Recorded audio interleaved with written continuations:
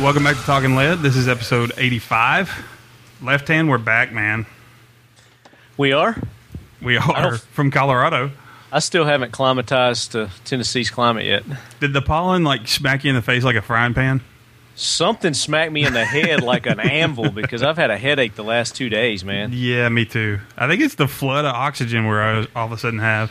Is that what it is? For a week and a half or a week, we were at what, a mile high, literally. We were over a mile high, yeah. Yeah. Well, you were because you're like 9 feet tall. Screw you. You could touch the clouds. I could. I was up there seeing how the weather was, right? So we had a big week. Yeah, we did. We went out to Colorado, flew into Denver first, and we got to do some stuff with Sonoran Desert Institute. Iron Hammer Armory. Watched him build a couple of AKs out there. Watched him do some of his, build some axes. He's got a new one coming out called the Minuteman. Yeah, that thing's awesome. I accidentally broke my Rogers hatchet. You on purpose accidentally did it. You didn't try to break it. You didn't try to break it, but you purposefully threw it, thinking it was a throwing axe. Yeah, don't throw your Rogers hatchet because it will snap like a twig. But that's okay. I'm upgrading to the Minuteman. Yeah. And then we helped them get ready for Circle the Wagons, went down to Colorado Springs to Dragon Man's Range, which is an awesome range. But we're going to have a video coming out next Tuesday. We're going to do a Google Hangout with some of the other YouTubers and bloggers and people that were there at the event, and we're going to talk a little bit more about that. We Like Shooting was there. Yep. The guys from Rockwell Tactical were a big part in doing the training of the courses. Those guys were awesome. Jared and Hans. Mm-hmm. Very cool guys, Yep. yeah. And then Robert with Keenaz. Then RB with Keenaz Tactical. We'd like to thank the guys from SoCo Custom Kydex. Yep. Yeah. They hooked us up with a couple of holsters while we were there. Yep. I was lacking. I picked up a tactical vest from Jason while I was there, and I didn't really have a holster to go with it, so they hooked me up with a Glock 23 holster. Yeah. And then I got the HK VP9. I got a holster made for it, outside the waistband, pancake. Sweet shooting gun, I got to say. You know, I almost fell out when you came back to me and you said you loved it. I was surprised myself, man. I'm not an HK guy, and man, I liked it. It was accurate as hell. The only thing that I had an issue with is because I got the longer thumbs, is getting the left thumb purchase on the tip of the gun. You got a longer everything. What are you talking about? Well, almost everything. Yeah. Your pinky toe's a little abnormally small. It is. But as far as accuracy and smooth, did you get that too? It was just it almost felt soft when you shot it. Yeah, it was like you're shooting a Nerf gun. Yeah. That's a good description of it. The recoil was non-existent on that. Yeah. Like you like to say, very little recoil. I don't ever say that in any videos. But it really was. I mean, we were shooting, just free shooting that sucker, and I guess I put 2 mags through it, and I was shooting at the far left 7 target. Mm-hmm. And I mean, I completely blew it out, and I was putting bullets in the same hole. It was phenomenal. I guess we were at like 25 yards. It was 10 or 15, I think. Well, it depends on where you stood too. Like when I was shooting, it was about 15 yards. Okay. Yeah. Well, of course, when you reach, that takes about 10 yards off. Yeah, that's why I was at 10 yards. So 25 for us, 15 for you. And we've got some special guests in the studio, which if Left Hand sounds a little weird, he is in his incognito man cave studio, whatever. It's got a fancy mirror in the background, though. But he's Skyping in. I like to look at myself in the mirror. But from the Orion's Kin TV show, we have got Adam and Brooks. How's it going, guys? It's good. Awesome. Thanks for having us, guys. Not a problem. We've passed you guys on the road because they've got their vehicles wrapped too. We passed you on the road. I looked it up. I'm like, oh, that's Orion's Kin. I was like, oh, it's a hunting show. I'm like, well, crap, we need to connect. We're like right here in Middle Tennessee. Why not? So we finally made it happen. For a while there, I think we were stalking each other on Instagram. I think I'd see you guys and tag a picture of you and then back and forth. So yeah. Gotta love Well, social media. there was a really weird Instagram message I think I got from you once that was like, I saw you in the Nashville Armory. I was like, what the hell is this? It was meant to be a little creepy, all in good fun. But y'all show is on Pursuit Channel, right? Yep. So we'll be starting in July 2015. We'll be on Thursday nights at 7. Okay. So, like with media, I'm sure you guys are familiar with. Nothing happens immediately. They want everything in 15 months in advance. Sure, So we've paid the bills. We've got a good number of things filmed, and now we're just waiting for our time to come up. Nice. Awesome. Cool. And did y'all do anything cool with guns this week? Firearms? This week it's probably been more bows. Yeah. I shot That works, too. probably 200 out of my bow in the backyard. And what about you, Brooks? Yeah, I got a new Bowtech. I've been Uh-huh. shooting it, and I've got a recurve. I like to shoot pretty much. Nice. Yeah, 3 or 4 times a week. Yeah. So yeah. Do you hunt with the recurve? I have not killed anything with a recurve, Uh-huh. but You've taken it. hopefully that changes this year. What do you have? Bowtech also? Yeah, so we both shoot Bowtechs. I shoot an RPM 360. Brooks shoots an Insanity. Okay. Nice bows. Oh, Yeah. real nice. See, I want to get into bow hunting, but I feel everything's ya. got to be custom. I feel ya. and it's kind of it's a pain. Yeah. But we talked to one company. I won't mention them because I don't know if y'all sponsored by Bowtech. No. Okay. I talked to Matthews, and they said that if I go get fitted, that they'll send one so we could do some videos with. Hey, big guys can shoot arrows too. Yeah, that's real cool. We were actually, it's funny you mentioned that. We were just talking with one of our local shops here in town, 2 weeks ago. Yeah. And he was talking about how there's a big gap in the market right now with, really tall guys with massive jaw lengths. I mean, Brooks is Yep. a big guy, and for him to shoot anything, he's got to be completely maxed out on adjustments, and it's still not quite big enough. So Yeah. they're missing out for you big guys. Oh And yeah, I'm not as big as you are, so I mean it's I got gorilla arms. yeah. Hey, I'm not only am I tall, but I also have my wingspan is longer than I am tall. Yeah. So it's freakish. I went to Bass Pro and tried to get fitted for one. Yeah. And the guy just looked at me like, what the hell is this? Which left hand usually looks at me and says that pretty much every time we do stuff together. So That's all right. We will now too, just to kind of fit in with the group. So. yeah. Well, you can go the recurve route. You just pull it back till it feels good and let it go. Well, it looks more badass too. Yeah. It looks like, hey, I got an old recurve bow. Yeah.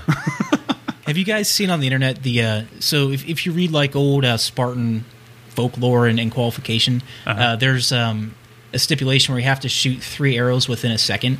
And so you read that, right? And you're like, that's crazy. Nobody can do that. Yeah. I actually saw this video on YouTube where there was a guy, I want to say he was in England, where he wanted to replicate that, and he actually shoots 5 arrows from a recurve. And the time it takes him to jump off from the top of a set of bleachers to hit the ground, and he hits balloons with every single one of them. It's crazy. Wow. So if you want to talk badass, I mean, that's something to aspire to. Wow. Yeah. How? I mean, one at a time. This He- isn't what- like 5 lined up. Or No, anything. he has them all set up in each one of his fingers, just kind of interwoven, and just I can't even That's insane. demonstrate the Yeah. motion. It's just crazy. I probably couldn't even pull it back once in 1 second, much less 5 shots in 1 second. And then be I gotta accurate on look top that of it. Yeah. Yeah. Oh, he's going to look it up now. So now it's time for the jackwagon train. Hoorah, Semper Fi, do or die, hold 'em high at 8th and I. It is time for the talking lead jackwagon of the week, so brace yourself, baby. So this week, we may or may not, we're kind of trying to remember, but they're so freaking evil and sick and disgusting that they deserve to be on the jackwagon train more than once if we have thrown them on. And that's ISIS or ISIL or whatever the heck the government decides that they're going to be called this The this week. Islamic State is whatever they are. Yeah. But here's my issue with these people is why are we just now hearing about them? Why is all this just now coming to light? Where have these guys been the past 20, 30 years? Well, I would think it depends who you talk to there, right? Yeah. They've been around, and we've known they've been around. It's just who decides to acknowledge them and win. Yep, exactly. And they've got a lot of money backing them. I think we talked about that. I think we have thrown them on because I remember talking about this. But like the production of their videos, we've talked to people that have been like, yeah, there's more money backing these guys than there were backing. Yeah, but I groups. mean, is it just another branch of Al Qaeda that they're going and just kind of reinventing themselves? What's the deal? No, I don't know. But some of the stuff they're doing is all the stuff they're doing is just freaking sick. It's disgusting. It's I don't even want to inhumane. talk about it. I say we just throw them on the jackwagon train, let people do what they want with it because it's just disgusting to even think about some of the videos. and the beheading children, and it's rough. Yeah, but these guys they didn't just start doing this. That's my point. Yeah. I mean, they didn't just start doing this a month ago. I mean, these guys have had to have been doing this for years and years. And for the coverage and, the exposure to just now be coming out, that's what I'm kind of baffled about. Al-Qaeda kind of had the front of all the media coverage of it, and now they're kind of on the back burner. So they have to have ISIS up front with all this stuff. I think one of the things that I've read is that, compared to Al-Qaeda, these guys make Al-Qaeda look like a friendly little puppy. Oh, they do. I mean, these guys are just way far past extreme. Yeah.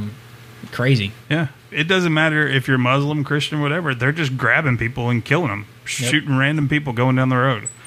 And the crazy thing is since the last time we talked about it, they have had people taking pictures in front of the White House with the little flag saying, "We're already here. Get ready." Well, they said that they're teaming up with the Colombian cartels to get across our borders. Something that I've heard. But yeah, I mean, that's the thing. Is they could have been here for years and years and years and infiltrated and assimilated and whatnot. But it's just baffling to me that we're just now hearing about this group and their actions. It just seems like they came up overnight. You know what I mean? Yeah. So I think we've known that they've been around and their actions have been what their actions have been and what they've been doing is just. I think it's just now coming to light, and for whatever reason, our government or the media wants to highlight it.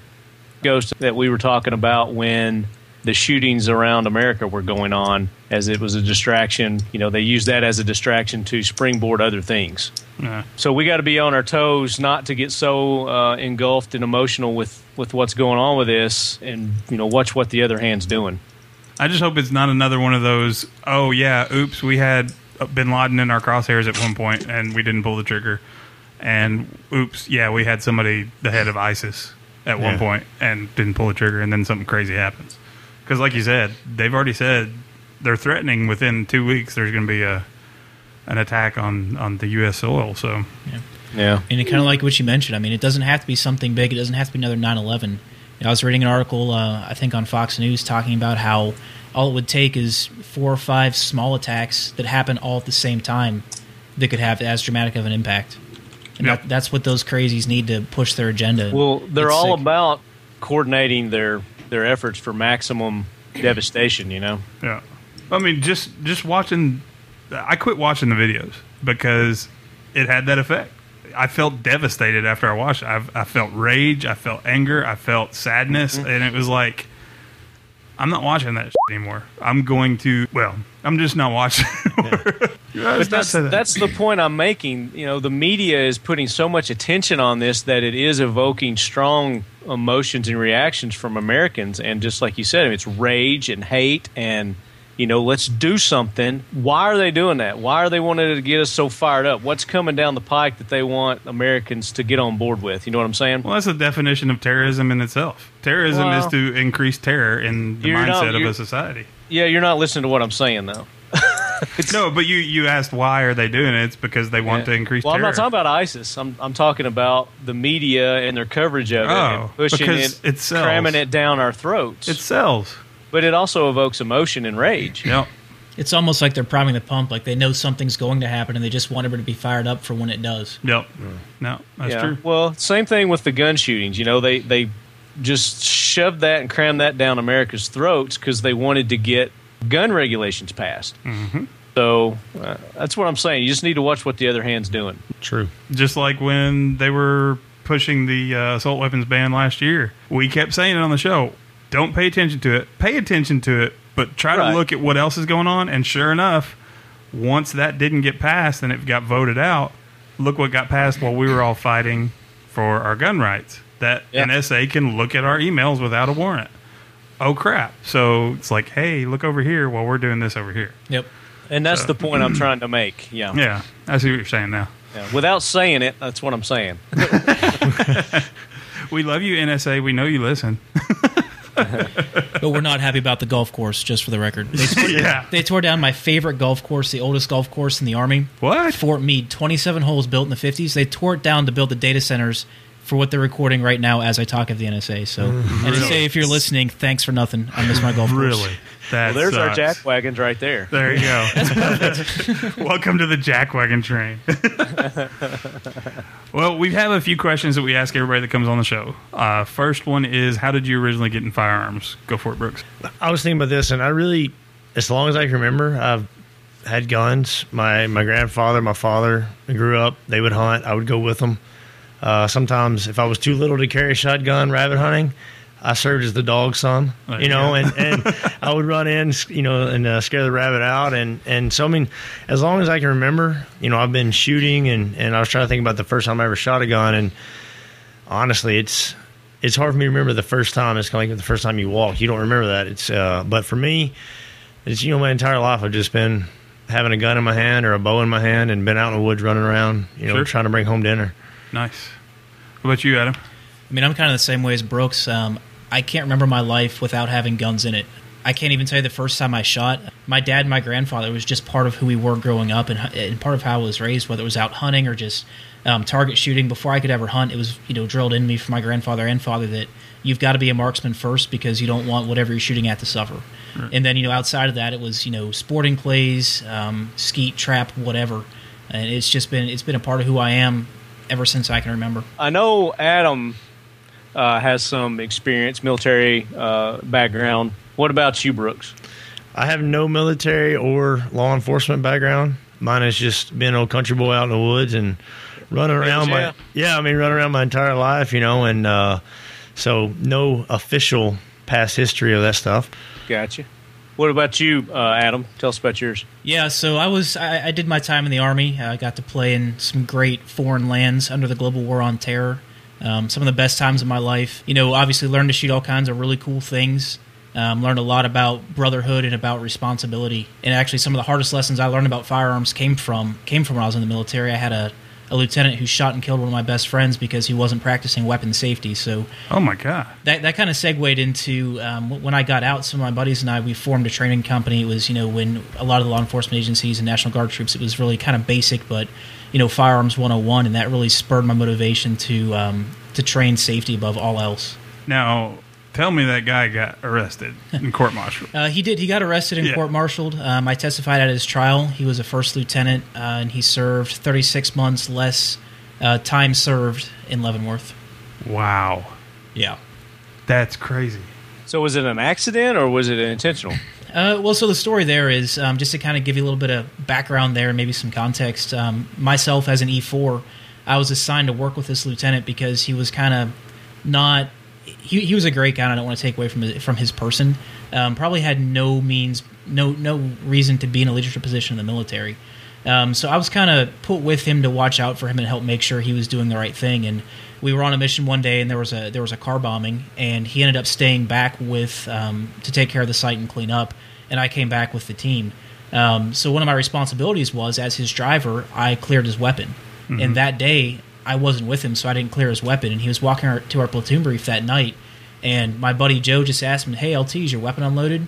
And he said, "Yeah." See, and he put the barrel of his M4 to the guy's jugular and pulled the trigger. God. And it wasn't unloaded. So, dude, muzzle awareness, weapon safety.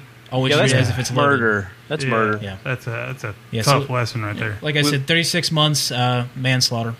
Wow. He got off light. Yeah.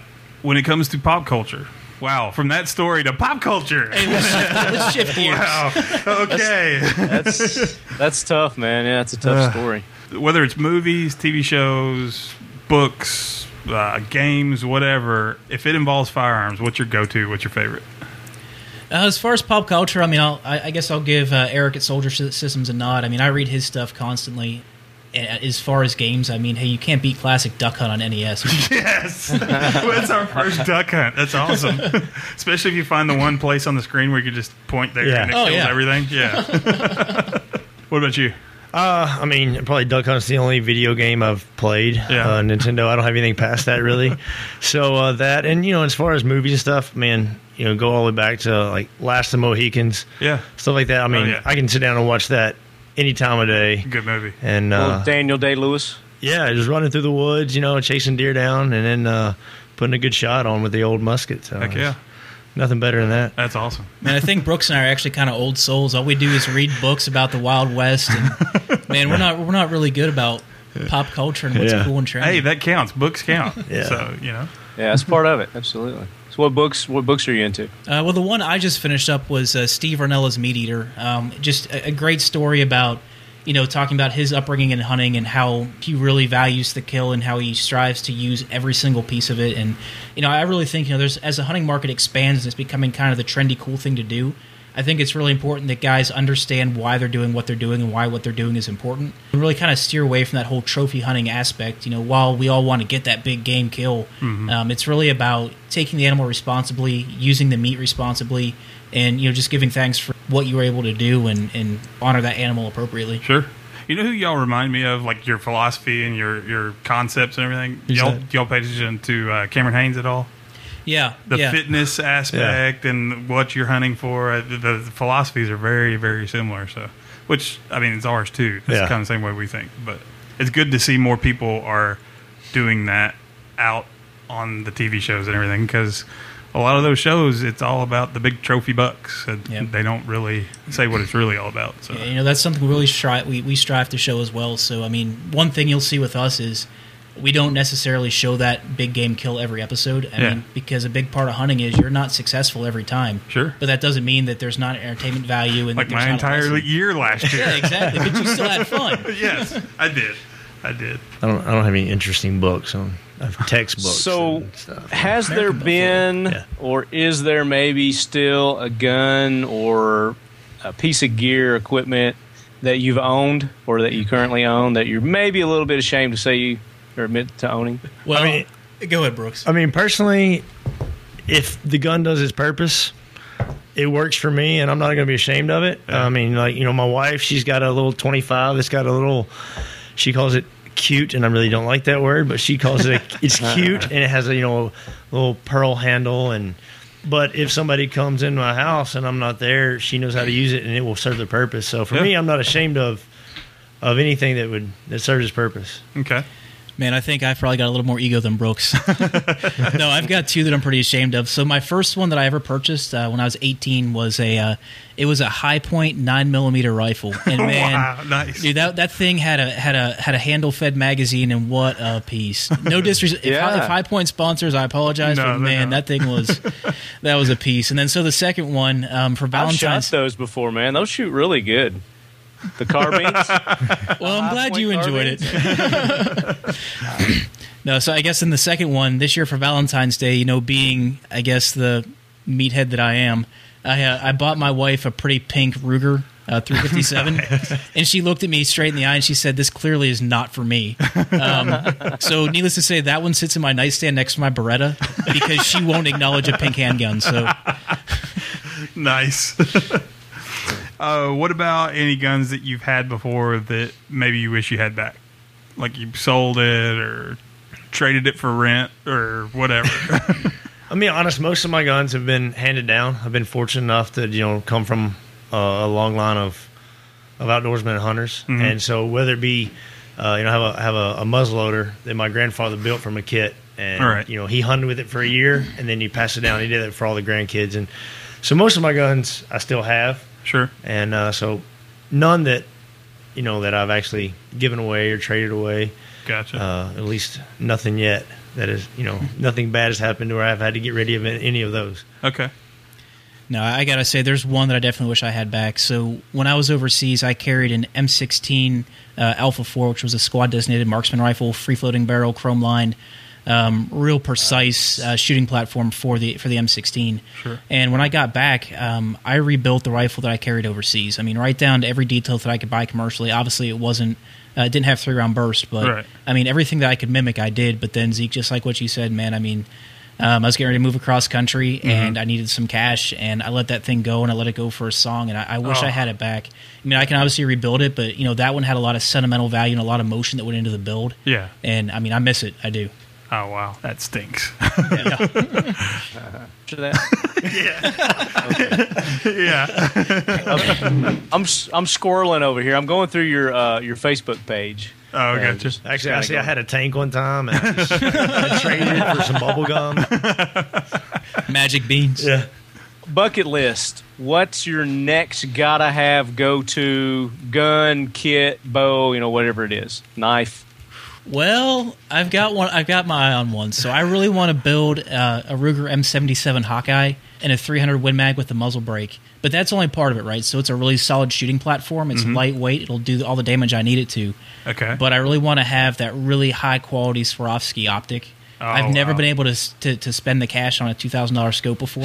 Yeah, not it's that I hard can't to do, now, isn't it, man? but the good thing right now is I can make it a business expense and semi-justify it to my wife. So, I mean, that's kind of my dream build right now, to build that rifle, build it right. Just start calling Swarovski now and say, "Hey, we need a sponsor for optics. We got a show." We did just put Glass is together the hardest thing for me to lay cash down on, man. But man, I'll tell you though, but once you do it and you have it, you're so glad you did. Yeah. We've been told numerous times that if you spend the money on nice optics, the rifle could be mediocre. Absolutely. And you guys have been to SHOT Shows, so I mean, Yep. you can tell the difference just when you walk in the different booths, kind of Oh, how they yeah. present themselves. So if you go into like the Loophole booth, it's very nice, and they take a lot of pride, and they build a very high quality optic. Yep. But then if you walk into the Swarovski booth, it's like you just stepped into a jewelry store. Yeah. I mean, you feel like you're in a jewelry store. They're all in suits. Yes sir, may I help you? And it really speaks volumes to the quality of their optics. But see, all we can afford is the Tasco booth. Tasco, We just hang out in Tasco. low end Bushnell. Yeah, I got Can I you. have that red dot for $25? Thank you. Appreciate it. What about you, Brooks? I mean, I'm not that fancy, and honestly, if I had anything I could have, it would be old school. Flintlock. Just, Oh, nice.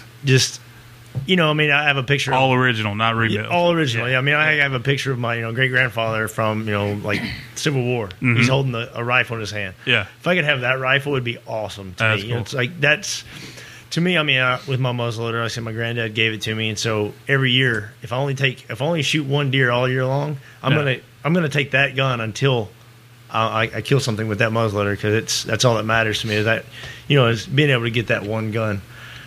So for me, it's old school, and so I would go with nothing in particular, just something original and old. Nice. So, Orion's Kin. Who came up with the name? What's it from? Well, I mean, I guess I can go into the story there. So, the whole idea of the show, so I used to work in the industry, and I was living in Baltimore, Maryland at the time, but obviously Baltimore is no place for a country boy, and I had to get out of the city. I loved the job. I loved the industry. I had to get out of the city. So when I moved back down here to Middle Tennessee, I think it was about a week before I realized how much I really missed the industry, and I got to thinking about, how can I be involved, but I want to make a difference. I don't want to just be involved. I want to, help the industry grow and become better. Sure. So when I was in the industry, I was working in the Miltac space. And a lot of the friends that I made in the industry, they were starting to starve a little bit. The global war on terror had wound down, and the contracts dried up through sequestration and everything else. So I was really trying to focus on them and, how can I drive these guys more business? What platform can I use to help them be better? And I started considering my background too, with the military, and then with, the more technological side of the tactical space. How can we make that cool? Right. And it just kind of dawned on me, everything I did in the military helped me hunt. Sure. All the survival tactics, the mountaineering tactics, all of that helped me be a better hunter. And I feel like if more guys saw that and were exposed to it, they could expand their hunt beyond just, the whitetail in their backyard or in their back 40 and really get out there and do something cool. Yeah, there's never whitetail in this backyard. Man, I don't know. I've seen some in the city down here, so we'll see. But so, I mean, that's how the basic concept came to be. And then, I really got focusing on, let's be honest. I was drinking beer with my buddy Eric, who is my former business partner. He's really into Greek mythology and, the Spartan warrior and that whole mindset. Gotcha. He was an old JSOC guy, and he's a Border Patrol agent now, so he's still in the mix. He just came up with, we're sitting there looking at the stars, and he said, well, what about Orion? That's kind of cool. Yeah. And then thinking of the Southern culture that we're in, right? We all have our kinfolk. Yeah. So it just came to be. I mean, as hunters, we're all kin to Orion, the great huntsman. So that's kind of how, I guess, the name came to be. And then it just kind of grew from there. I made a lot of calls and really started to storyboard out what I wanted the show to look like. Mm-hmm. And I ran into our camera guy, Trevor George. So Trevor's kind of background, he's a videographer, and he's been doing it since he was 5. Okay. He's fantastic with the camera, and where he's really found his niche is in wedding videography. So if you know anything about wedding videos, it's all about the details. It's all about capturing the details of the dress or whatever else. Sure. So how that translates to us is, you know, he's got a very unique eye on what we do because he captures the details that nobody else sees. And, you know, I'm going to put this out there for his brother Brian. So Trevor grew up in middle of nowhere, Mississippi, a country boy, and his dad and his brothers and everybody hunt. I mean, they're real redneck outdoorsmen, right? And Trevor's not.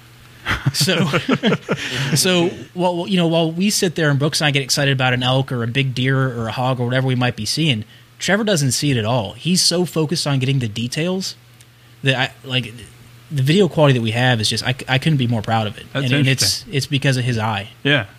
And then Brooks came in. Actually, I met Brooks at ATA this year, and we talked for about 5 minutes, and it just made sense. Gotcha. And these guys, I mean, I've known Brooks and Trevor now for about a year, and I mean, I feel like they're brothers. I mean, they're some of my closest friends, and I couldn't be more blessed with the team that I put together.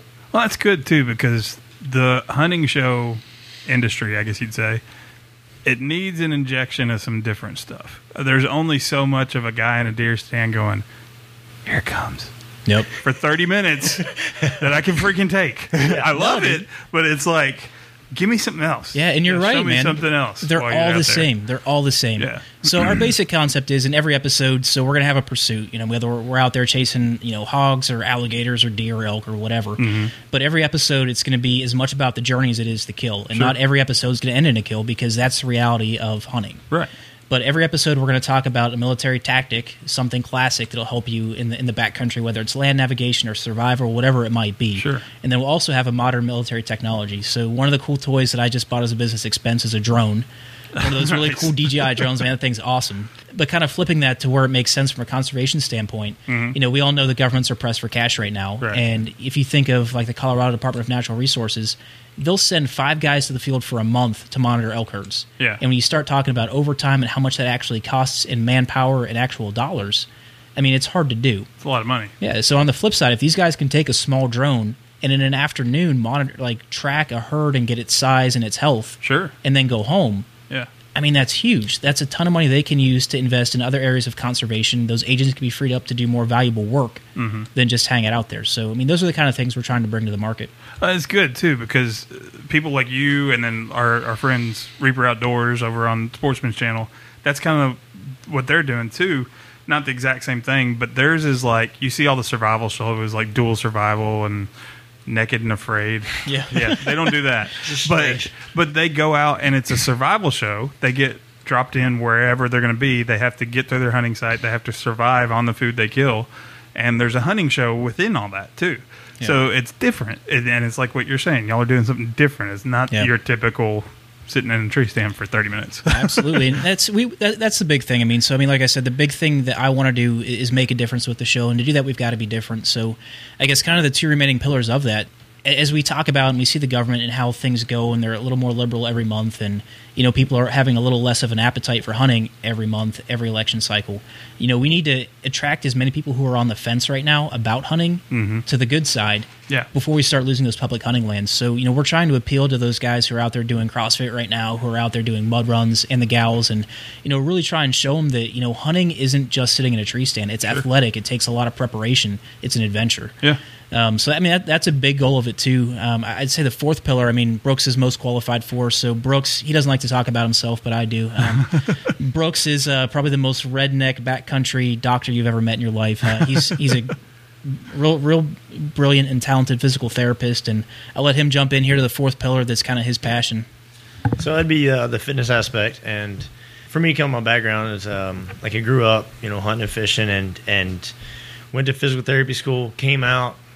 I've been a physical therapist for many years now and have served as a strength coach, performance coach, colleges, Olympic professional athletes across the board.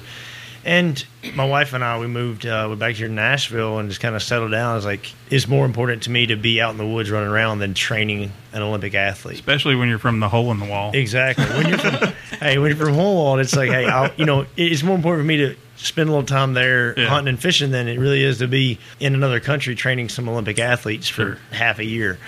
With the show, we can promote that health and fitness aspect. We can show somebody, hey, you know, it takes from going to the couch to running a marathon. Be a long way. Sure. But if you're going from the couch, you can do a few little things that'll get you where maybe you can spend more time in the woods, or you'll be healthier so you can spend more time with your kids in the woods. Or, you know, like you know, I think we talked about like having your grandfather show you some of those things, Right. and having your father around to show you some stuff that nowadays it's hard for some parents to get out and show their kids, so they rely on their grandparents to show them, hey, how do you hunt and fish? Yeah. And the grandparent has heart disease. It's difficult for them. So for me, it's really important to show people that you can get fit without doing all this crazy stuff, without having to almost break yourself in half. But we can also get those guys that want to do the crazy exercise. Yeah. They're all into the paleo. Yeah. Well, don't get any more paleo than actually going out, Killing your own food. killing it yourself, Yeah. drag it home and dress it. I mean, like you hunt it, you kill it, you eat it, Yep. you cook it yourself, everything. So you know where it's been. You go into Whole Foods. I got an argument with a buddy. He went to Whole Foods and got chicken. Yeah. And I'm sitting on the couch eating deer and tomatoes Yeah. from the garden. Yeah. Like deer that I killed and tomatoes from the garden. And he got chicken, and he's like preaching to me about how paleo he is. And I'm like, dude, you get chicken from Whole Foods. I'm like, I He said, didn't wring the neck, did he? yeah, like I sat in the cold. I killed this. I Yeah. cleaned it. I cooked it. I ate it. Carried it out. Yeah, I'm like, do you want to get caveman? Like that's we can argue about this all day, but for me, that's really my passion is the fitness and the exercise and the health, about spreading the news of health and wellness to people that want to get outside and be healthy outside and hunt. Well, and there's something else to that besides the paleo aspect and everything. And all of us here have killed our own food before. There's something like deep and almost spiritual is the only way you can describe it about killing your own food and eating it, Taking a life. Yeah, Yeah. I I mean, mean, there's something special about that. And I always think like I mean, we're on Talking Lead where we talk guns, Right. day in day out, and for me growing up, like I said, from from as long as I can remember, there's been guns around. You know, I would get angry if I didn't get to go hunt with my family, like mom or dad and grandfather, they're going hunting. Well, I'm 4, like Sure. I'm going to be twitching. They're not going to see anything if I'm in the woods, but I wanted to go anyway. And for me, like I always knew a gun, you pull the trigger, something falls dead. Yeah. And I think some of these guys that they've grown up just playing video games. You hit the button, somebody falls down. Well, they pop back up and you play again. Right. And they don't have that real life experience of what does that gun actually do. And I think that's something that like a lot of people miss about the whole getting out and finding it, killing it yourself. Oh yeah. Yeah, Zeke, I think you hit on something really important there. And I was actually just having this conversation with my wife the other day. She's not a hunter. I mean, she'll eat what I bring home. She doesn't want to see its face. But, you're dead You right. don't walk in with the head going, "Hey, honey." No, man, if she sees it, she's not eating it. And there's a lot of meat in the freezer. So, Yeah. But you're right. It is a spiritual thing. And, people have the mindset that hunters are barbaric and they're all this. And, I mean, I don't care who you are. Right. You're going to feel something when you take a life. Yeah. For me, when I take an elk or a deer, Yep. I mean that's a beautiful animal, and I Yep. love them, and I want to conserve them and do what's best for them. And I feel a little bit bad every time I take a life. Mm-hmm. And I'll go up there, and one of the things I always do is like to put my nose in their neck and smell it. Yeah. What did this animal smell like? I want to get to know it. Sure. But then throughout the rest of it, every time I eat that animal, I think of the animal and I think of that day, and I'm thankful that animal was there and gave its life so that my family and I could eat and be healthy. Well, we've got a close friend of the show. She's been on the show 3 times, Nicole, Yeah. and a she couple other things with us, yeah. she's done hunting TV shows. She was just on one recently on NBC Sports. She does the Deer and Deer Hunter magazine, and she still to this day cries every time she gets a deer. And who knows how many hundreds she's gotten. And she said it's just something that happens every single time. It's a very emotional experience. Yep. Yeah. It's like God provides it. It's like it's here. Yeah. Thank you for this blessing, Yeah. and I'm going to take it home and Yeah. you treasure it. I think it's more of you can go to the store and get a hamburger and Yeah. you don't think about it. And for me, the health aspect, mindful eating, Right. Like what's the secret to Yeah, I suck eating at health? that. Yeah, I mean, but if you're mindful of what you're eating, you're like, all right, this animal came from this, and this is where it's from, and this Yeah. is what it's doing, and this is how it lived healthy. Sure. And so. For me, it all comes back to that mindful eating again. So it's Well, just, I think the difference is, they say the eyes is the window to the soul, yeah, and you're looking at that game, that animal in the eyes when you go to claim it. So I think that has a lot to do with it too. very true. No, you're absolutely right. And a lot of people that sit there, there's a lot of hypocrites out there that'll criticize hunting while they eat their steak or hamburger. Yeah. Yeah. But it's like I tell them all the time, you're just a contract killer. You didn't have the balls to go out there and do this yourself. Yeah. You just paid somebody else to do it in a commercial setting. That's right, contract Exactly. killer. And the animal suffered not just the way it was slaughtered, but their entire life, because they're pinned up with thousands of other cattle in this got it. itty bitty 1 acre area. Can barely move. Yeah, it's just mass production is what it is. Drive by a factory farm, and that'll cure them pretty quick. Yeah, exactly. As opposed to go out there, you shoot an elk who's had 3 or 4 years to be an elk and do elk things, and I mean, that's, in my mind, that's much more humane. Well, But you- go ahead. At the same time, I'm very thankful for Hardee's. Oh, come on, man, that's not real meat. Damn handy today because I didn't have time to go out and hunt a deer down. So. Touch on that a little bit. With conservation, that's what a lot of people don't understand about hunting. How is hunting conversation? Yeah, It's a great conversation. yeah. How is hunting Conservation conversation? How is hunting conservation? And what a lot of people don't realize that if we didn't do it, especially in Tennessee, there's 900,000 accidents caused by deer every year in Tennessee. And if we didn't do that, 1, the accident level, but 2, they starve each other out. Yep. If we just let them run wild like rats, they would starve each other out. Did you just say 900,000? I think so. It's up there. I wouldn't gonna say Google that. That's kind of high. Or no, wait, that's the population of deer. Yeah, my yeah. bad. Yeah, that's the right. deer That's a little population. high. Yeah, my bad. That's a lot of accidents. That's the population of deer. If we had that many accidents, we wouldn't have any deer left in Tennessee. Here, I'll Google and get you some stats. Yeah, thank you. Keep talking. Yeah. Well, a few years ago, we went from you could kill like a doe a day, or there was like a couple does a year, and then a doe a day, and now you can kill a doe or 2 a day. Sure. And part of the reason is the insurance company is like, hey, the deer costs us a lot of money. Oh, yeah. And and for us, we're conservationists. We can go out and we can thin down the herds a little bit so that they have more room, they have their more natural space that they need to breed, to live that healthy life, instead of being all squared up. And then a disease comes in and they're all on top of each other. It's just like the Black Plague back in the day, and like you're on top of each other, everybody's going to get it. If you're more spread out, 1 or 2 get it, they fall by the wayside. The rest are healthy and fine and continue on.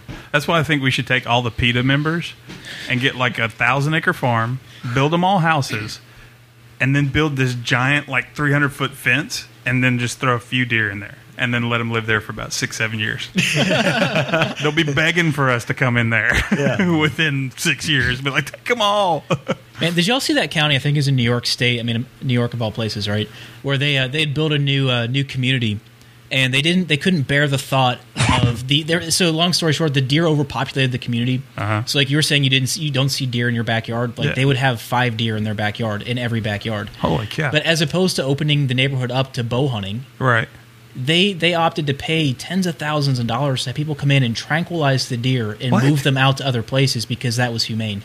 Oh my god! Yeah. I mean, that just goes to show. I mean, just the disconnect in reality, right? And what they don't realize is when they take that deer out to an overpopulated area, that little sweet little cuddly deer is going to starve to death because the other deer are going to say, "Screw you! You don't get to eat anything." Man, I can't think of a much worse way to go. I mean, starving to death, burning. I mean, they're both right up there, man. That's horrible. Put a bullet through my heart. There you go. Make it quick and painless. Yeah. You talk about conservation, like every time we pay a license, we buy our license, part of that money goes back to the conservation. And like you said, if we don't do it, nobody's going to. Yeah, and that's one thing that makes me sick about the people that are anti-hunting is they try to act like they're big conservationists, and like you said, they're probably sitting there eating a steak in their fancy little HOA home. Fucking HOAs. Hey, did you bring in your trash can, Zeke? I think I saw your trash can out front. I want to grab that. Oh, yeah, if I don't bring it in, somebody will knock on the damn door by the end of the day. So you're right about 900,000 Population. deer. Yeah, but they don't really give stats on how many accidents, but they do cause an average of $3,000 per accident. Oh, see, that is a lot of money for that. And of course, there are insurance deaths and fatalities. That's the same thing, right? Deaths and fatalities. Yeah. What is it when it's the same thing? Simile. A synonym. Yeah, that. Yeah. Onomatopoeia. Hey, did you guys see the video floating around the internet yesterday of a young buck? He looked like he was maybe 1 in a community, and this young girl, probably 15 years old, tried to go up and pet it, and the rest, the next 3 minutes of the video, are the buck chasing this girl trying to mount her. Yeah. So that's what happens when you have too many deer in your community. Right there. Well, and then the one where the deer like attacked the dog Yeah, and almost killed it. That was pretty wild too. absolutely. And people, oh, it's so cute. Yeah, It's 150 pounds of muscle. it's a giant rat with horns. They taste And better than they're, a and they're tasty rat. nervous. Yeah, exactly. So now it's time for facts to fight the myths. Go for it, man. What's this week's myth? All right, so the myth that you have a lot in the hunting community is if you kill an animal and you have to cart it out in multiple loads, especially like in Alaska or Colorado, there's no way to keep the bears away. Well, there's a good way. We've done it. We've tried it.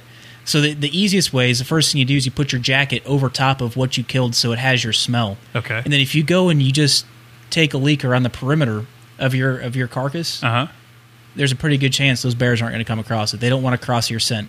So y'all have tried it and it worked. I mean, I haven't lost any game to bears, so So is there something you can eat that gets in your system, like garlic? Asparagus. Asparagus. I would think garlic and asparagus, man, that'll keep bears anything don't away. like? Yeah.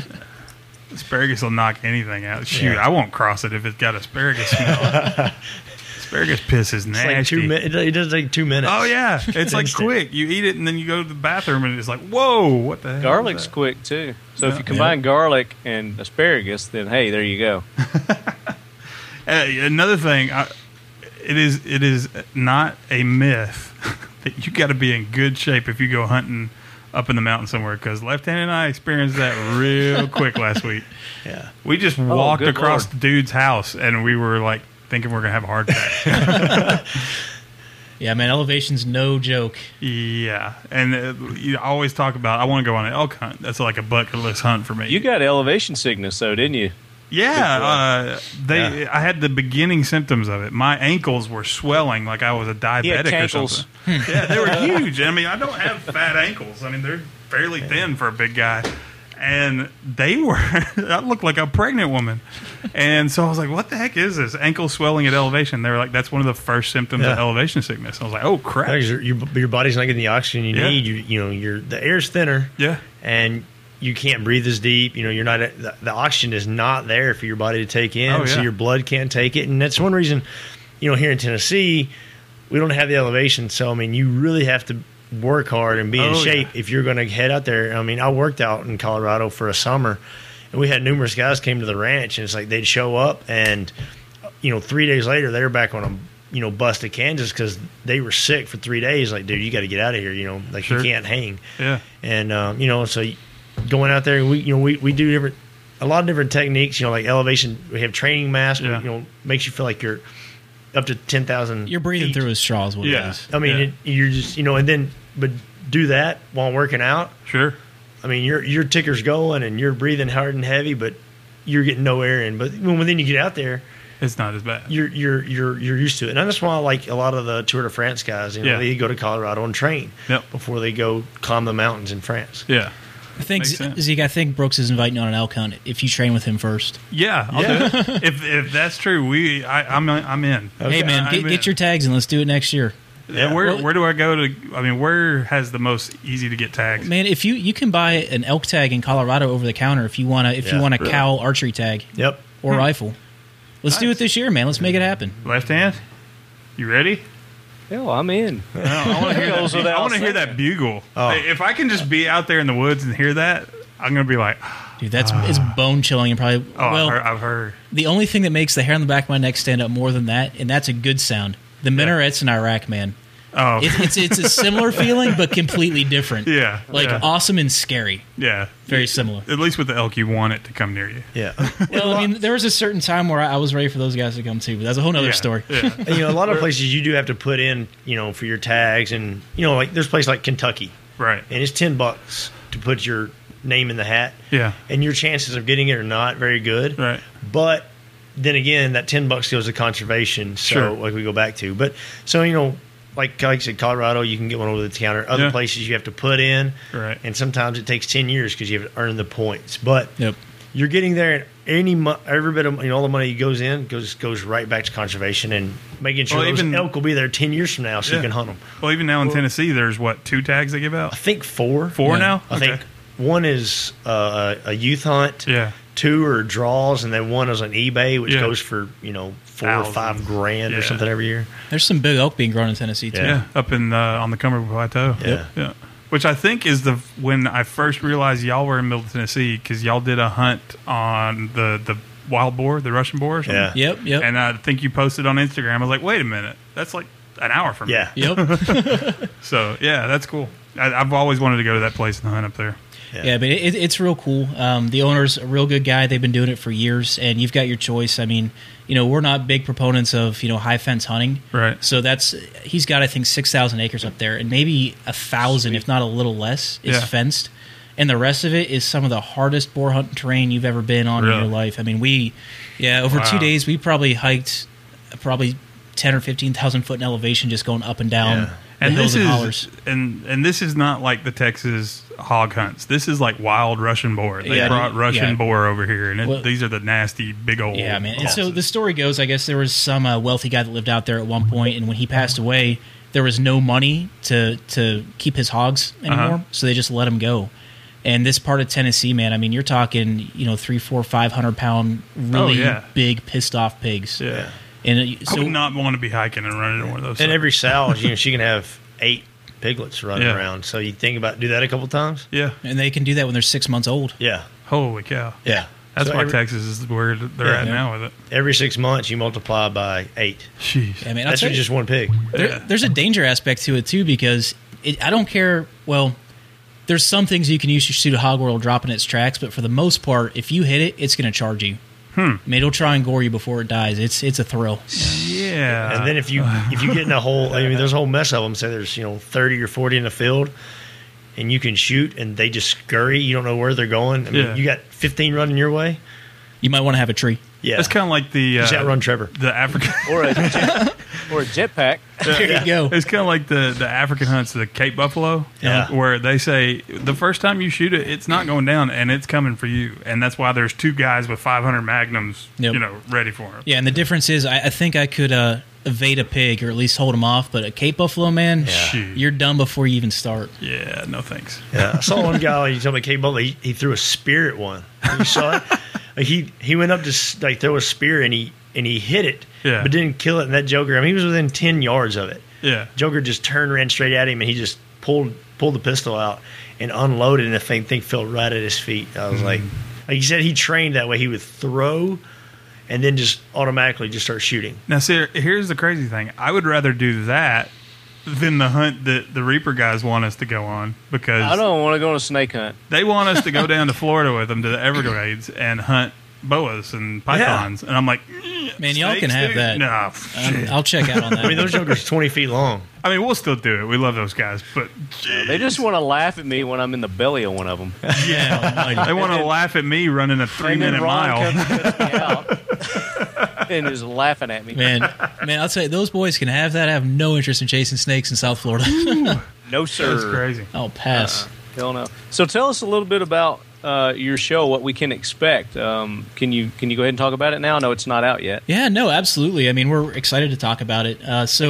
We gave you guys a general premise and kind of what our goals are for it, but I mean, we really want to just get out there and deliver something different to the market and just make people excited. And I mean, Brooks and I, for some reason, we just have this stupid whip between us, and we spend 90% of the time making fun of our camera guy. And when he edits it, it comes across really funny. So, there's the serious aspects of fitness and conservation, of course, that kill, but we mix in a lot of good humor and that really cool cinematography too. I mean, we're really proud of it. So this year we've got a 13 episode plan, so we'll have 26 total. You won't have to see my face more than. Well, I guess you're going to see it 26 times. So we won't have to see each episode more than once. And we've got some really good partners on the way, a few things that we'll announce in the weeks to come, but there's some really cool things happening. We're really proud to be a part of where the industry is going right now. Nice. What's the coolest hunt y'all went on? You don't have to tell us what happened, just what's the coolest hunt y'all went on Well, Give us some just Ever or highlights. together? with this show? So I would say we just did a bow fishing trip, which we consider cross training, and none of us had done it before, and that was freaking awesome. Yeah. So if you guys haven't seen an alligator gar, I mean, you're talking like a 6-foot fish that's 3 feet of teeth. Yeah. So that was awesome. But I mean, I'm so looking forward to this Arizona hunt we have coming up. So like Brooks was mentioning about points of getting elk tags. Being a wounded veteran, I've got access to an installation in northern Arizona called Camp Navajo, which is a pretty unique place. So it's actually a START nuclear missile base. Oh, cool. So the only thing they do there now Sweet. is take apart nukes. Nice. So we're going to go up there and hunt elk among the nukes. I mean, with the way their draw works, I'm lucky enough to get one every year. Do the elk have like 5 ears? And Dude, I'm hoping for a massive radioactive elk. I might be a little reluctant Is there to eat a it, bunker there? Dude, there are bunkers everywhere at that place. It's a Wow. crazy installation. But that's going to be 10 days it just of primitive camping and hiking and bedding down with the elk and just, really doing it the way that, like the Daniel Boones would have done it, man. It's Sure. I'm just, we've done a lot of cool things, but I can't get that hunt out of my head. Yeah. I'm so stoked for it. nice. What about you? I mean, that bow fishing was pretty. I mean, it was fun. Yeah. It was not necessarily the toughest or the hardest, but Right. it was fun because it's kind of like fishing catfish. I mean, you can sit there and talk to your buddies and hang out, but you get to actually shoot a bow Right. at some trash fish. Most people wouldn't, use them for anything, and they're just taking up space and eating the babies of bass and brim and catfish. That one, and like I said, the hog hunt was a lot of fun, mainly because like our cameraman Trevor, seeing him for the first time actually in the in the woods and Hiking doing stuff, around. and like just climbing up and down the mountains, and I mean it was fun. If nothing else, to see him and just to kind of get him acclimated to this is what a little small piece of what's to come. This is what you signed on for. And so that first hunt, I mean, we'll make fun of him. It's easy because he's not here. But Yeah. I kind of equated to the first time you take your 5-year-old hunting. He was just lagging back, kicking rocks, being loud. Yeah. Gosh, are we done yet? And I think at one point he actually said, man, I thought we were going to be out here for 15 minutes to get a pig and go home. Yeah. So we've broken with that. But I think, we've done a lot of cool things and we're going to do a lot of cool things. I guess those ones stand out just because they were so memorable for us. I mean, like Brooks said, typically, hunting's stressful as it is because you're not always guaranteed to get something. And then when you go out there and you have the added pressure of, well, we need to do everything we can to get something because it's on film and we've spent a ton of money to be here and we've got obligations to the network and our partners. Right. It's a lot of hard work, and people look at us and they're like, "Oh, you guys hunt for a living? That's cool." So, I mean, first of all, we don't make money at this. We do it because we're passionate about it. We want to help the industry be better. Yeah. No, there's only about 2 couples that make money in the industry, and man, we don't have the legs of Tiffany Lukowski.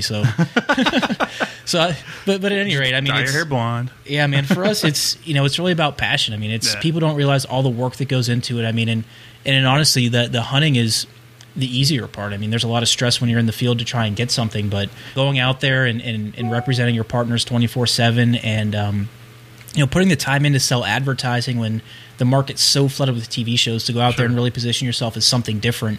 I mean, it's a challenge and it's stressful, and especially when you consider all the work and hours you put in, and we're doing it just to break even. But I mean, for us, it's about passion. You bring up a good point too. What do you do when you go on a hunt or a shoot and it's a bust? I mean, that's just the reality of Honest. it. Yeah. I mean, and that's one thing about Trevor is I could have done a whole season on that last Yeah, right. and that's one of the things about Trevor is, Trevor, he's not like your typical hunting guy. He doesn't sit around and watch hunting shows all the time. Yeah. He does video work. And so we go out and we come home with nothing. You will see us go out and you'll see the hard work, because for him, this is his first time really getting out there and going after an elk. He's going to know really how hard it is. So it's not like he's having to put on. So he actually gets to portray how hard it is. And then on top of that, we don't come home with anything.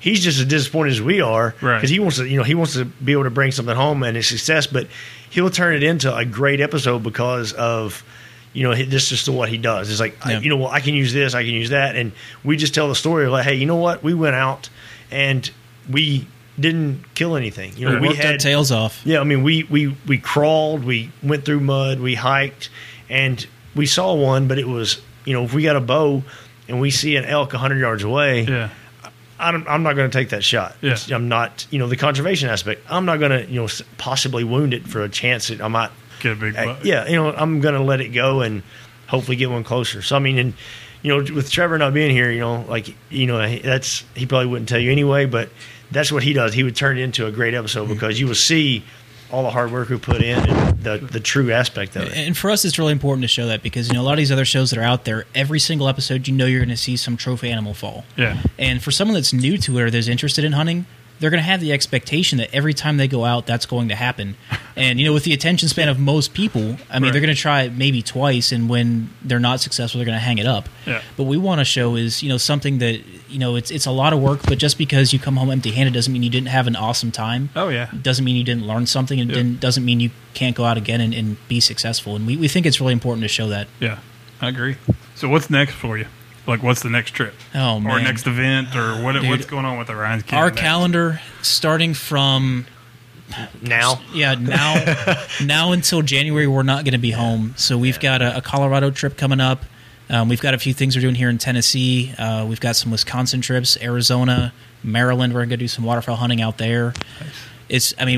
Gosh, Brooks, I don't think we're home again from 2 weeks from now until January. I'm kicking myself because we came back on Labor Day, which was the opening of dove season. Yeah. And I missed it. It was a blast. And you can't go after that. Yeah. They're gone. Yeah. You may get one in a weekend. A few morning hunts out on a weekend or something, Yeah, and I was just like, on the flight, I was like, oh, that was today. Yeah. That's all right. You still saw a got bunch of dove while we were down there in a Colorado. ton. They were huge, yeah. too. They were like freaking turkeys. They could barely keep themselves in flight. Yeah, it was insane. I just kept looking at them going, I'm not going to be there. Yeah. And y'all need to test your skill. I think Tennessee allows squirrel hunting with handguns, man. Go out there. Yeah. Go out there. Some 22, Really? Yeah, take I a didn't 22 know pistol out there and pling some squirrels. They're good eating. I didn't know that. Well, HOAs. Hey, Don't get me. You can air gun. You can shoot a bow and arrow. That's why you need archery. Yes. Archery. Because in the evenings, if you shoot one that runs your neighbor's backyard, you can go over there and drag it out in the dark. It's fine. Nice. Slingshot. Okay. Slingshot. There you go. Oshie is going to town on you, isn't he?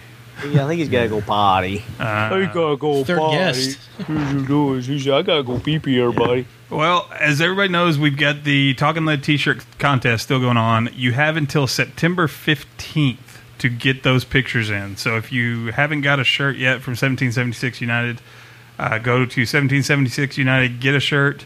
Probably within the next couple days going to be your deadline unless you get it next day aired to you. What kind of stuff do you want to see with this picture, Left Hand? What kind of stuff do I want to see? Yeah, like what kind of stuff are we missing? What have we not gotten pictures of yet? Well, we've had some very good pictures sent in, very creative. I think we need a little more sexiness. Is that a good word? Okay, yeah, that's benign enough. Bring your sexy back. Come on, guys. Now, you just said, whoa, I was going to say you just said, come on, guys. Girls. But yeah, just We need more females entered in this contest. post a picture of you in the Talking Lead T-shirt. Wet T-shirt would be great. Hey, a wet T-shirt doing the ALS Ice Bucket Challenge would be fantastic. Kill two birds with one stone. There you go. And hashtag it either on Twitter, Facebook, or Instagram, Talking Lead T-shirt, because that's how we're going to find these contestants. And then we will do the judging, and you got your chance to win a 2 Vets Arms Bravo rifle, which we get to shoot at Circle the Wagons, which was awesome. As an awesome rifle. We got to shoot the Bravo and the what was their higher end AR. Yep. The 2 Vets Arms. They were sweet, man. They shot really good. Smooth running rifle, man. Yeah, and then you also have an opportunity to win some 1776 hats, T-shirts. There's some ammo up for grabs. MS Clean Kit. Miss Clean Kits. Yeah. And Fight Soap. Fight soap. You're going to get some Fight Soap. Yeah. We're just making it up as we go. All these guys are going, what the hell? We're not giving that crap away. So, want to thank our other sponsors too. No. What? Huh? No, What? no, we're not at the sponsors yet. Where are we at? So we're going to be remiss if we don't mention this. A huge victory in California. We've been out of pocket for a while, but we want to make this announcement. If you haven't heard yet, the 10-day waiting period has been struck down by a judge and is now considered unconstitutional in California. Nice. We want to give the Cal Guns Foundation and the Second Amendment Foundation huge kudos on their push to make that happen. And then what? You mean push? What'd I say? Puss. I said push. It came out puss. Well, So just say on their push. Push. that too. And then another addition to our jackwagon train is Kamala Harris, who is the attorney general out there that keeps trying to take away all. Well, they've got most of their gun rights taken away anyway, but she's what? Isn't she the one that said a barrel shroud was a shoulder thingy that goes up? She said a couple of things I think that have been pretty T-shirt worthy. Yeah. Yeah, like that other guy out there. What's his name? The Ghost Gun Jack Wagon. Oh yeah, he's brilliant. Yeah, I'm so still trying to find that gun.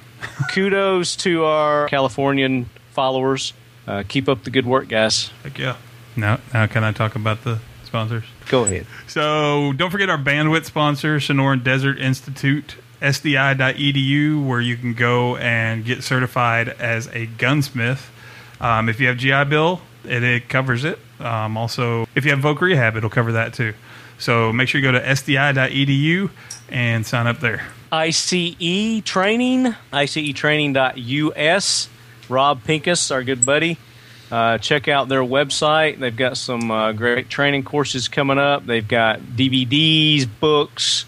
There's some claw belts, some claw pistol sights. They've got all kinds of neat stuff on their website, so go check them out at ICEtraining.us. Savoy Leather, that's Jeremiah Savoy at savoyleather.com. He can put pretty much anything on a leather holster, including... And I mean anything. Anything. I have proof. Do it. He can even get y'all an Orion's Kin holster made. So he can hook you up. I just showed them the Talking Lead Stay Classy. That's awesome. Very, very talented Jeremiah Savoy. Yep. HG Press, Holder and Green Professional Real Estate Services for all your Middle Tennessee real estate needs. Give those gun-friendly guys and girls a call. And especially if you're a veteran, they can help you obtain, get in touch with the people that can help you get a VA loan in the purchase of your house. You can get in touch with them at 1-800-615-1840, extension pew, pew, pew, pew. 2222. CanTubernerDesigns.com. Go there, and Dax can take a round shell casing and turn it into a pretty awesome pin. So if y'all go out and you get a elk, and it's the biggest elk you've ever got, take that shell casing, send it to CanTubernerDesigns.com, and he'll make a cool pin with it. I dig it. I'd like to thank our new buddies out in Colorado, SoCo Kydex, Custom Kydex. Yeah, SoCo Custom Kydex. The website is SoCoKydex.com. You can go there and see their plethora of Kydex products for knives. Plethora. Do you know what a plethora is? It's very many. Mucho. Mucho. They got mag carriers, can carriers, all kinds of stuff there. So check those cool guys out. All or Nothing Tattoo Studios, allornothingtattoo.com, and their gun-friendly merchandise store, strangleholemerch.com. We want to give a special shout-out to Martin at Iron Hammer Armory. Man, we really appreciate your hospitality, your family's hospitality. Thank you for welcoming us into your house and to the event. Yes, sir. It was phenomenal, brother. Thank you. And Rockwell Tactical for putting together a good training event, too. It was fun. Oh, yeah, man. Those guys are awesome. I can't wait to get them on the show. Yep. Anything y'all want to plug? How do they find y'all? Social media, website, any of that stuff? Yeah, I'll throw it out there. Okay. I just want to thank you guys for taking the time to have us on. Brooks and I really enjoyed being here. For those of you that want to check us out, our website is Orion's Kin. That's ORIONSKIN.com. And you can find Dr. Brooks Tiller and myself, Adam Mattis, on Instagram, Twitter, and all those other great social media outlets. What's your Instagram? Yours is A Mattis, right? Yeah. A Mattis 13. A Mattis 13. Yeah. Dr. Brooks Tiller. Okay. On Instagram, Twitter, all that. Awesome. Yeah. Cool. All right, so go ahead. I was going to say, we appreciate you guys for coming out. We've enjoyed it. Yeah, one more thing. Make sure that this coming Tuesday, we're going to be doing a Google Hangout, kind of a post-Circle the Wagons kind of get-together with some of the people that were out there. So pay attention to our social media, and we'll be posting the links on how to take part in the Google Hangout. Yes, sir. And as always, left hand, keep your loved ones close and your firearms closer.